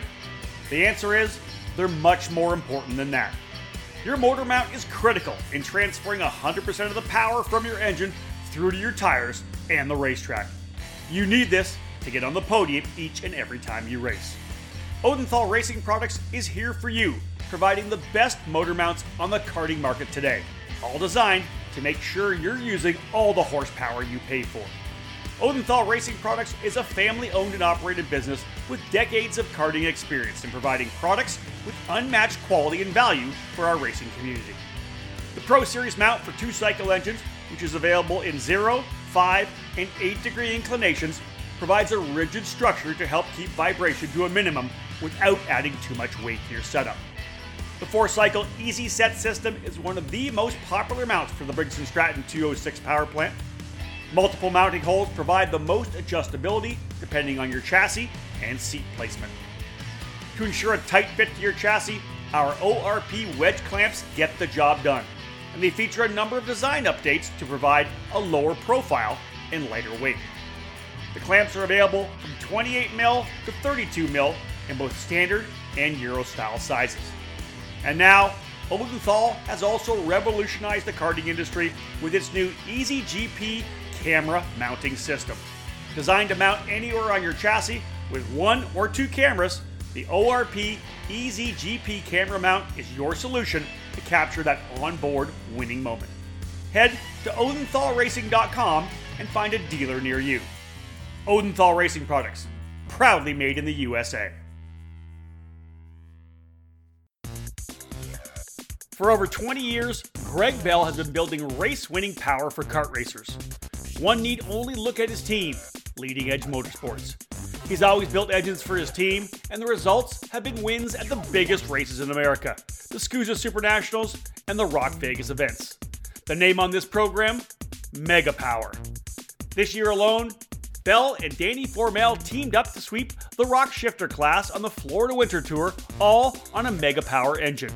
If you want to win shifter kart races, it's time to put Mega Power on your kart. Mega Power specializes in gearbox engines, such as the TMKZ, Rock Shifter, and IME Shifter, but with almost 3 decades of engine building experience, Bell develops winning motors for X30 and Mini Swift and everything in between. The combination of Greg Bell's engine building skills and his chassis tuning knowledge is a potent mixture. Greg's helped catapult many drivers to wins over the years, including Mercedes F1 star George Russell, who won the Supernats 14 in 2011 with Leading Edge Motorsports. Increase your odds of winning at this year's Rock Vegas or Supernational events or throughout 2023 by calling Greg Bell today at 209-747-2613 to put Mega Power in your corner. Made in the USA. It's not just a statement, it's the mission at Factory Karts of America. Led by 4-time Supernats champion Billy Musgrave, Factory Karts manufactures their frames completely in-house at the Riverside, California facility. Built and designed from the ground up specifically for the American karting market, Factory Karts brings new innovations and solutions that are long overdue. Factory Karts bring together the highest quality materials to produce a high-performance, long-lasting kart that has been designed and perfected from 3 years of development, with a focus for a big push across North America in 2023. No other karting manufacturer stands behind its product like Factory Karts does, providing a 2-year warranty on all their frames. Do you remember when American made meant innovative, original, stronger, faster, and just plain better? Well, American Made is back. Contact Factory Karts today to join the American Made movement. Learn more by visiting factorykarts.com or email Billy anytime at info@factorykarts.com. Final segment of our race report here on episode number 113 of our EKN Debrief, the Spring Nationals race report, all part of wrapping up our EKN trackside coverage from the Superkarts USA event, the Pro Tour race in Utah. David, let's jump into Mini Swift, presented by Avinco Tires.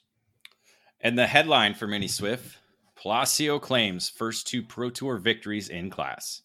Yeah, it was not an easy weekend overall for Palacio. It's not like he was the dominant driver all weekend long because there was a lot of guys who really stepped things up throughout the weekend.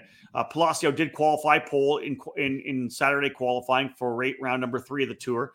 It was Michael McGoy, though, who ends up winning the pre-final, and he was part of a 3-driver fight for the win over that 18-lapper. Marco Romero on the Bennick was in the scrap as well. And to start that final lap, Palacio was ahead of McGoy and Romero, and we expected some battling. But in the end, Palacio actually able to hold off the challenge. Romero was kind of the guy attacking from turn number from P3. He made a move to the inside of McGoy in the hairpin turn number 12. McGoy slipped back by on the inside of turn 16 to steal second back. But at that point, David, as you know, it happens sometimes. They end up battling for second instead of battling for the race win, and that kind of allowed Palacio to get away. Yeah, that's not the first time we've seen that happen in this year in Mini. It's just it's almost like, hey, let me get second place ahead, and then maybe I can make a move at the end there. But yeah, it's that, hey, I'm in third, I need to move to second so I can make a move on first. Well, if you do that on the last lap, you're going to let first place kind of get away, and that's always a trouble to try and get the victory. Yeah, there was more battling outside the top 3. Alexis Balargeron on the Barella for PSL, a great drive from 29th, 25 spot improvement up into 4th position. So a good final lap for Balargeron, able to go to P4. And Travis Pettit, who was strong all weekend long, David, rounded out the top 5. Yeah, as you said, Balargeron as the hard charger with the advancement of 25 spots moving into Sunday, where Royce Vega put himself on top of the time charts with the quick lap in qualifying. You have it opened up. I don't right now. If I'm not mistaken, Bennick was super good. I think the Troy Ferguson and Romero were very close to the top of qualifying too, were they? In qualifying, it was Vega, Ferguson 3rd, Romero 4th. Yeah. So the Bennick boys were good. 3 in the top 5, 3 in the top 4. Yep. Yeah, Palacio ended up winning the pre-final to start on the pole position. So here's how things happened. This was one of the wild parts of this weekend. I love these ones. Yeah, me too. So the rain started falling a little bit, as we know, through the K100 seniors, right? as it comes in, we end up the storm's coming in. We could see it coming in. Lightning hits, we end up with a 30-minute lightning break, right? So, of course, everybody pulls back into their paddock. They're figuring out what to do, and it's raining. The track is wet. It's no standing water, but remember, it had been 75 degrees all day, right? So it hits, and how fast is it going to drive? So everybody pushes up essentially to start. Right? They give the call, we're going to go back racing. Mini Swifts all push up on wets. Well, as I'm kind of working my way back to the booth, people are saying, hey, what do we do? A number of people decide they're going to go dries because I think they probably talked to their, maybe their teammates from KA100 Senior saying, yeah, we had a lot of grip out there, even though it was wet. So, all right, here we go. Even the front row. So literally Palacio's on wets and McGoy on the outside for RPM is on dries. So we're going to get a really good look, right? Coming out of the gate, how this plays out. Mm-hmm. Guys in the back, Quinto being one of them. I think Belargeron as well might have went on dries as well, but I know Mateo Quinto went on dries for sure. Belargeron was as well from the very tail of the field. So again, here we go. David, opening laps, things get kind of crazy very quickly, and you would love this. The wets were 10 seconds faster at the start. So the key thing is at 10 seconds faster in an 18-lap race, if Palacio's so fast, he gets to the tail of the field in probably, at 10 seconds faster than the fastest guys on the track. He gets to the tail of the field, some of these guys who are not great on the wets in 10 laps. So let's say 7 laps. They start black flagging guys off who are on slicks. So yeah, lap 3, lap 4, lap 6, you got drivers being black flagged off. So it's the concept was, or the question was, are the guys on the dries even going to get a chance to benefit from them getting better? Mm-hmm. Because by the end of the race, they were significantly faster. They were 4 or 5 seconds faster by the end of the race. But guys like Palacio and there was a battle between Ashton Woon, Mateo Quinto, and Bronson Custis. They were all in the fight as well. Those guys were kind of all in the battle. Palacio had given himself a cushion, but the fight for second, third, and fourth was great. Woon, Custis, Quinto, back and forth. They were over and under, and it was great. But again, it was how close can guys like Belargeron work his way forward. Quinto was actually on wets from 23rd to 3rd. He wasn't on dries. He's deep in the field. He just looked so good on the wets. He was able to work his way forward aggressively, passed a bunch of guys, and got into the fight. So he was one of the fastest drivers, if not the fastest on the wets as we got things started. So essentially the battle's out front. Palacio's got the lead. Woon, Custis, and Quinto battle out for the final spots on the podium. Woon ends up getting second. Quinto in third. Custis ends up in fourth. But again, the fun stuff, we kind of looked more at that in the last couple of laps, David, was guys like Belargeron who were on the dries, just carving through the field over the last couple of laps. Because I want to say they were like 8th, maybe 10th, 11th. And then the last 2 laps, they went, like Belargeron ends up going to 5th. He was making everywhere he could make a move, he could move. But the problem was the racing line was dry, still on the outside of the racing line where he had to pass some guys, wasn't. So he had to be really ginger making some passes. Just a great run for Belargeron.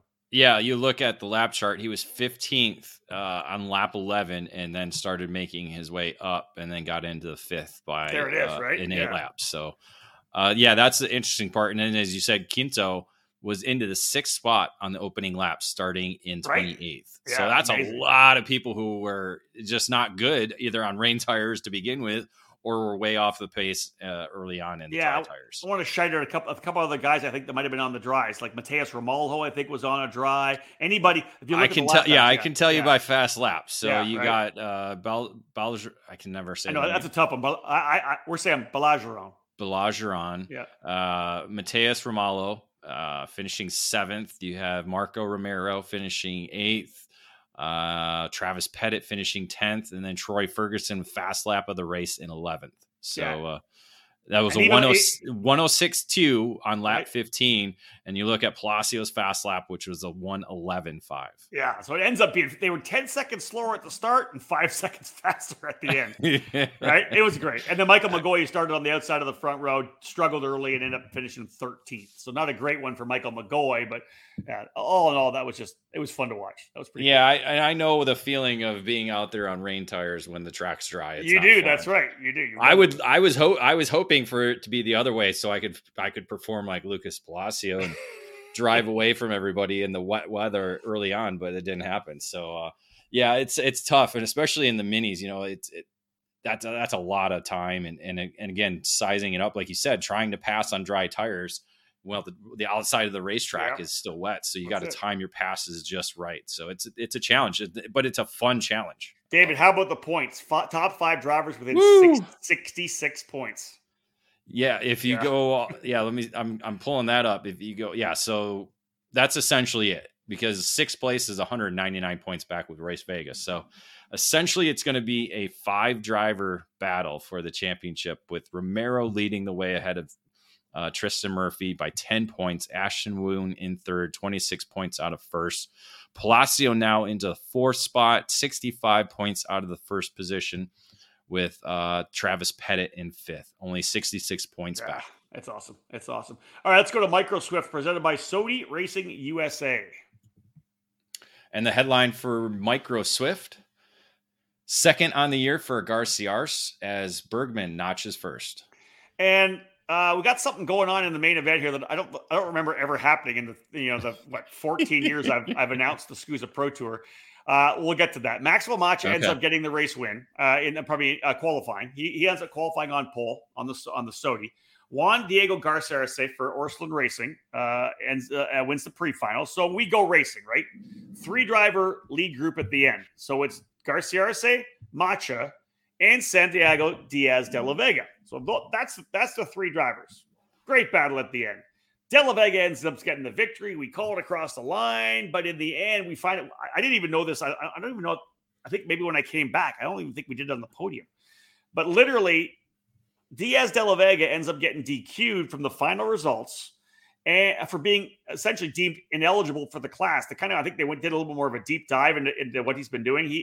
I guess in Mexico, he's been racing in the mini Swift class and got because you can do, but he raced too many mini Swift races, and so they wouldn't let him. They essentially deemed him ineligible to be running in the micro category. He actually moved to mini Swift on Sunday, and they DQ'd him for the win. So, wow, no, I did not know about that. No, I didn't either. That's that's something you'd think you'd bring up Thursday at entry. I don't know. I don't know the backstory on it. If somebody else said, "Hey, this guy's not legal," or what? The only thing I cannot believe that it's because of how many races he's raced. I got to believe it has to be an age issue, because I don't see anywhere in SCUSA rules that says, because there's so many people that are racing junior category races and then run mini the next weekend because that's the one they're in the champion. Like, you get what I'm saying? Like, yeah. Like, or junior drivers racing senior at this program, but then they come back and race junior elsewhere. SCUSA got rid of that whole situation in the past. So that's something we're going to have to, Yeah. Well, I'm saying that's something we're going to have to look into and understand what exactly happened. So I got to believe it's an age situation. I don't think it is, Dave. Wow. Yeah, I went back and looked at that text. I don't think it is. So we'll listen. We'll learn more about it. We'll get to the bottom of this. Well, I'm writing it down so that we do that. Good job. Well, I'll pick it up while you write that down. So Garcia Arce ends up with the win on the Paralyn. Macha on the Sodi Kart 2nd. Liam Nachawati on a Paralyn ends up in 3rd. Bergman, Josh Bergman, who will star on Sunday, ends up in the 4th spot. And Pasha Ali on the Sodi Kart coming through to 5th. It was a good recovery there for Pasha. It was kind of tail end of the top 10 for a majority of the day. The hard charger was Dutch Westbrook on a Tony kart, up 5 spots, started 18th. He ends up 13th, so a good run there for Westbrook. Colton Schniegenberg ends up qualifying on the pole, the energy driver, P1 for Sunday. Garcia Arce in the pre-final victory to get the pole position for the main event. And the way this one played out was kind of interesting because it really should have been probably a 2-driver battle for the win, because Garcia Arce and Schniegenberg pulled out to a really good lead. They were essentially out alone, but the driver on the move as they started the battle was Josh Bergman. And we were kind of we were calling his pace. We were calling the gap. And Garcia Arce and Schniegenberg, to be honest, it's not like they were even battling, David. It's almost like they were taking turns to see who would be better out front. You know what I mean? There'd be a pass here. Garcia Arce would lead, then Schniegenberg would lead, kind of a thing. But Bergman was coming. and he actually caught the leaders on lap number 18. Schneegenberg goes by with 2 to go by Garcias. And Garcias does an over-under in turn 1 on the final lap. So literally, here comes on the scene Bergman, kind of watching what's happening. And you can probably figure this out already. So Garcias and Schneegenberg battling through 12 and 13, and they come out through the S's, and Garcias tries to make a move into the right-hander that leads into that, the double right and the left onto the straightaway, pushes wide. He gets into Schneegenberg. They push offline, and Josh Bergman sees the opening, tucks it down the inside, pulls out, and out of the final couple of corners. And right there, essentially before you come to the start-finish line on the fence, is where the Sodi Racing USA tent was. So literally, they see it happening. That the kind of layout. You can't really see it from there, David. Mm-hmm. Right. Listening to us on the PA because they can't really. It's blocked there, right? Yeah, you're waiting for him to come around the last corner. So I'm screaming that Bergman's taking the lead. He comes onto the front straightaway. The Sodi crew is losing their minds. They're jumping over, high-fiving each other. That Bergman gets this race win and a victory in the Micro Swift class. The margin of victory. Here's the thing: they come across the line. Bergman's got the lead. Garcia still gets a good run. Bergman starting to celebrate, hand in the air. I got 4 thousandths of a second at the line. He all that celebrating. It's a good thing he didn't try to do any swerving. It was 4 thousandths of a second over Garcias at the line. Yeah, don't celebrate till after you get past the line, exactly kids. That. Yeah, exactly so that. 4 thousandths of a second separating the top two. Schneegenberg in the 3rd position for a podium finish. Isaac Payne in the 4th spot aboard the Paralyn, with Grayson Walcott in the Paralyn on 5th. A good run for Isaac Payne as well. He deserved that. He had a pretty good weekend and deserved a top 5 finish. Grayson Walcott as well. Drew Jensen on the EOS, the hard charger, 17th up into the top 10, finishes 10th. And again, championship not super tight, but still, we got to go to the Summer Nats to wrap this thing up. Yeah, 52 points separating the top 2, with Maxwell Macha in the top position of the standings ahead of Garcias in the 2nd position. So they'll essentially be the 2 drivers that'll be kind of deciding it, unless chaos happens, which, again, we've never seen a driver ineligible before Micro. Who knows what's going to happen in Newcastle? So true. Bergman and Schneegenberg on 4th and 5th in points. Nakawati in 3rd. But again, it'll be Macho versus Garciarsi, essentially the championship battle when we head to the Summer Nats in July. All right, folks, final break in the action. When we get back to cap off this edition of the Debrief, we'll wrap things up. We'll look at the Constructors' Championship, and we'll cap it all off with the EKN Trackside Live Race Calendar.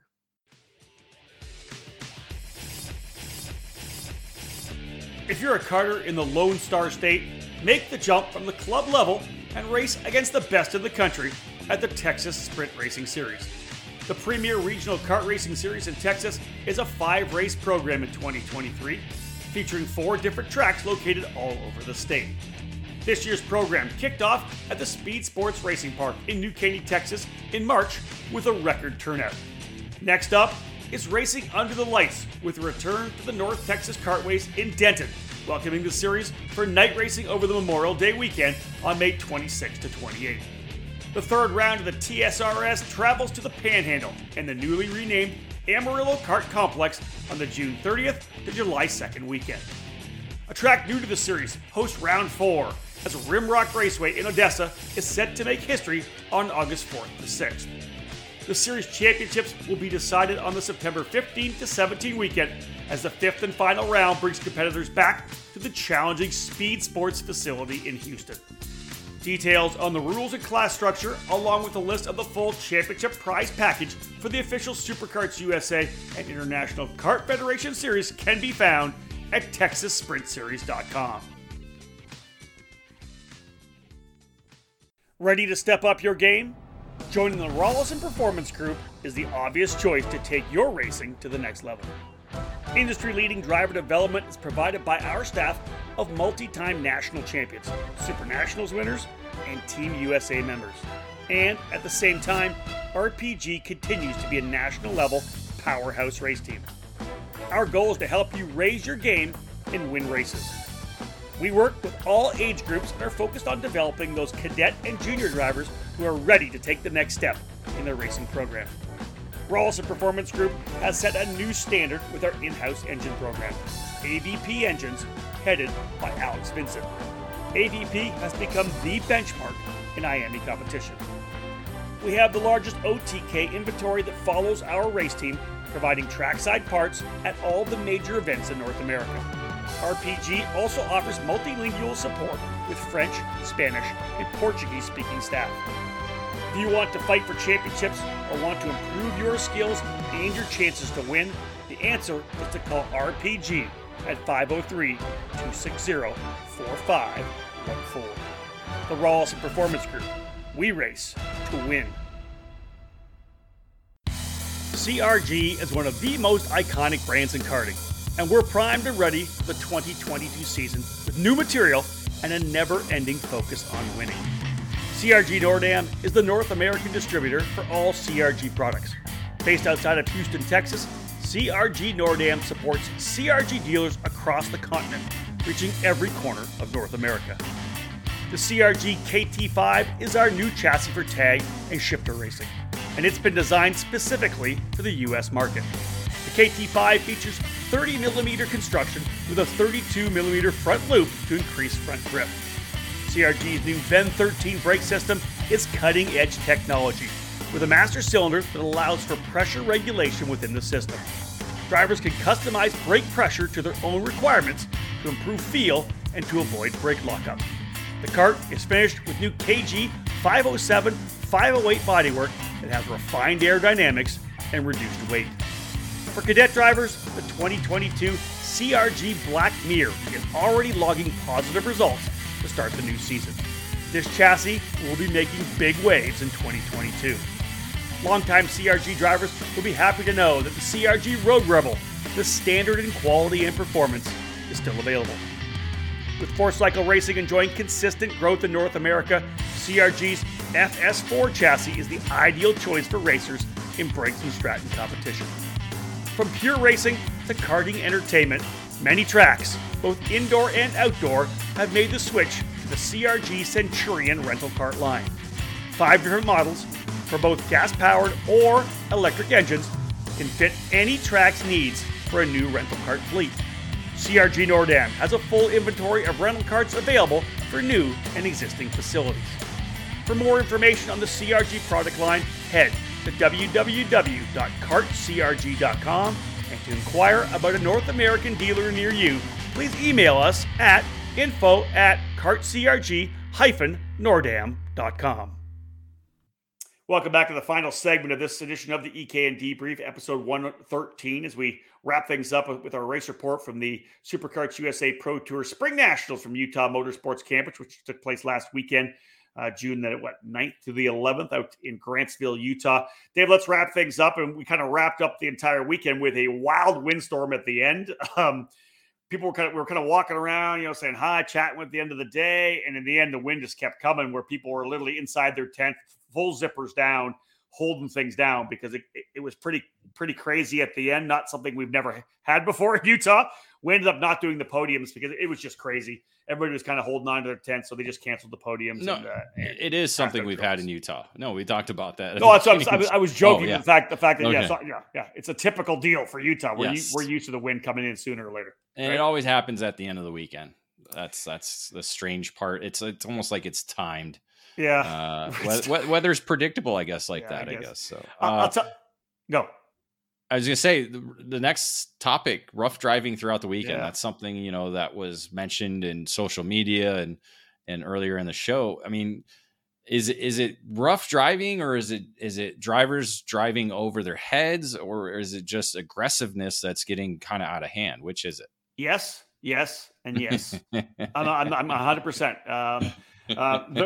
We again, with the Car Chaser coverage, we could literally see blatant takeout hip check moves. Like there was just the stuff you saw that was just blatant, and it wasn't called. Which Xander and I were blown away by some of the stuff that wasn't called. There was some literal straight up takeout moves. There also were drivers that were going over the head, throwing sliders that just didn't work, and a lot of that. After the first day, I talked to a bunch of team owners, and of course, when you're watching the coverage on Car Chaser, you're seeing the lead, the battle for the lead normally, right? So in the mid pack, I'm talking to a couple of team owners and parents I talked to. They said that the racing was horrible. That there were guys that were just, they'd root you out of the way. And we mentioned Aiden Levy literally getting taken out in qualifying, like the second lap of qualifying. I don't know what it is right now. I've had to talk with a couple of more people in the industry that the racecraft's not getting any better. Scoozer's invested so much money in their video program, and it was for the most part.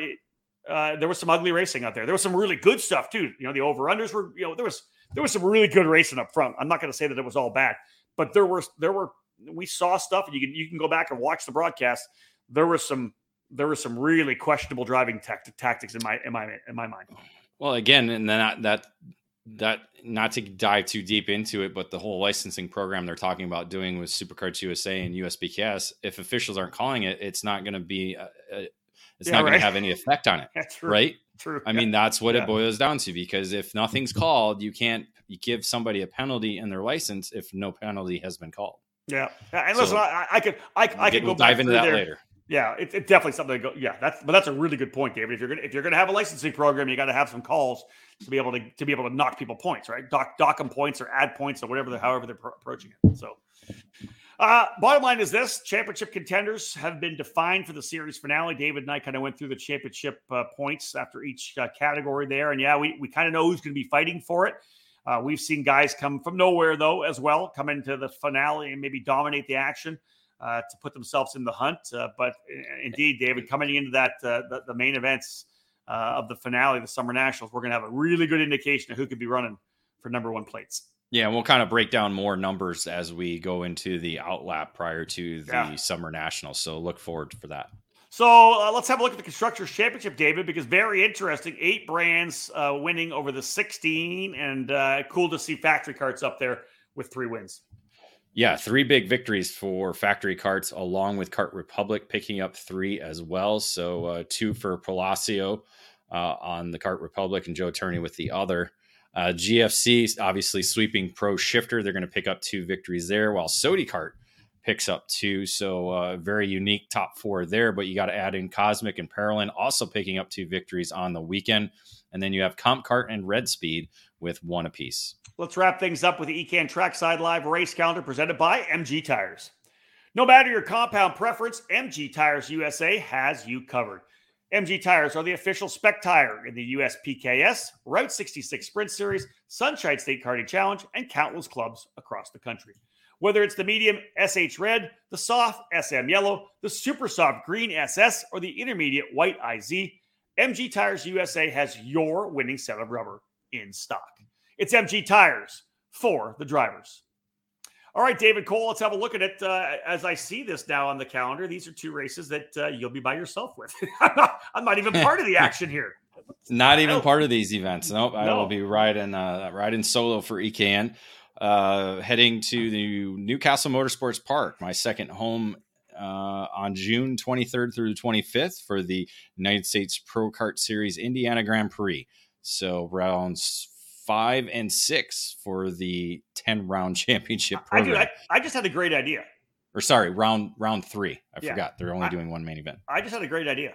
Yeah, we just confirmed you and I now eKarting News has a garage. We rented a garage at Newcastle because we're going to use it for number 1 our karts, so we can get some track days. We'll probably set up a little bit of a studio in there for interviews.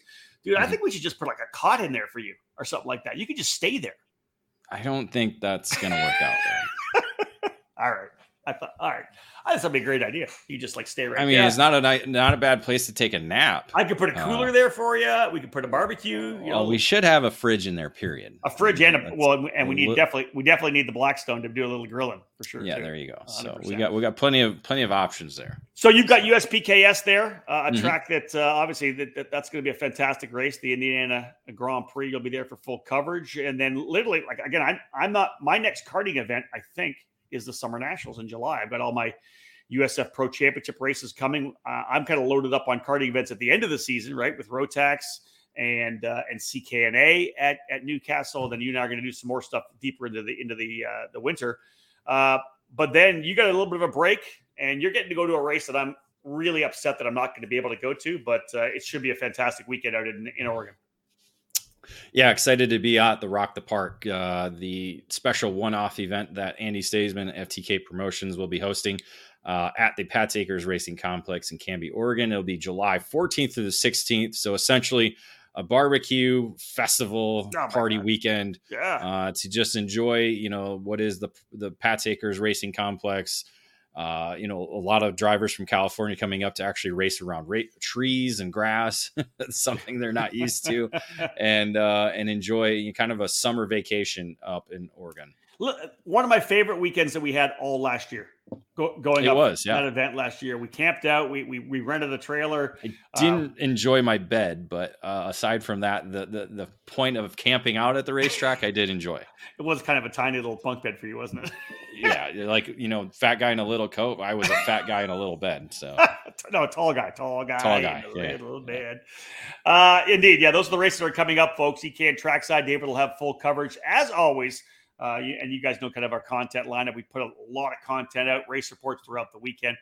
And I'll give a shout out to Alicia Hodap, who gave me a big help all weekend at Utah as well. All right, Dave, that wraps things up, man. Pretty good weekend. Midway through the Superkarts USA Pro Tour, the SpringNationals in the books of Utah. Big winners, some new winners, championship hunt getting dialed in. All in all, a good trip out to Utah. Yeah, and again, Summer Nationals coming July 28th through the 30th at Newcastle Motorsports Park. So a great way to wrap up what will be an exciting month of July. All right, folks, we are done. This edition of the EKN Debrief, episode number 113. Thank you for tuning in. We appreciate it. Again, looking forward to the SCUSA Summer Nats in July to cap off the Pro Tour. Lots more racing to come and lots more content, more podcasts here at the EKN Radio Network. Thank you so much, folks. On behalf of David Cole, my name's Rob Howden. Bye for now.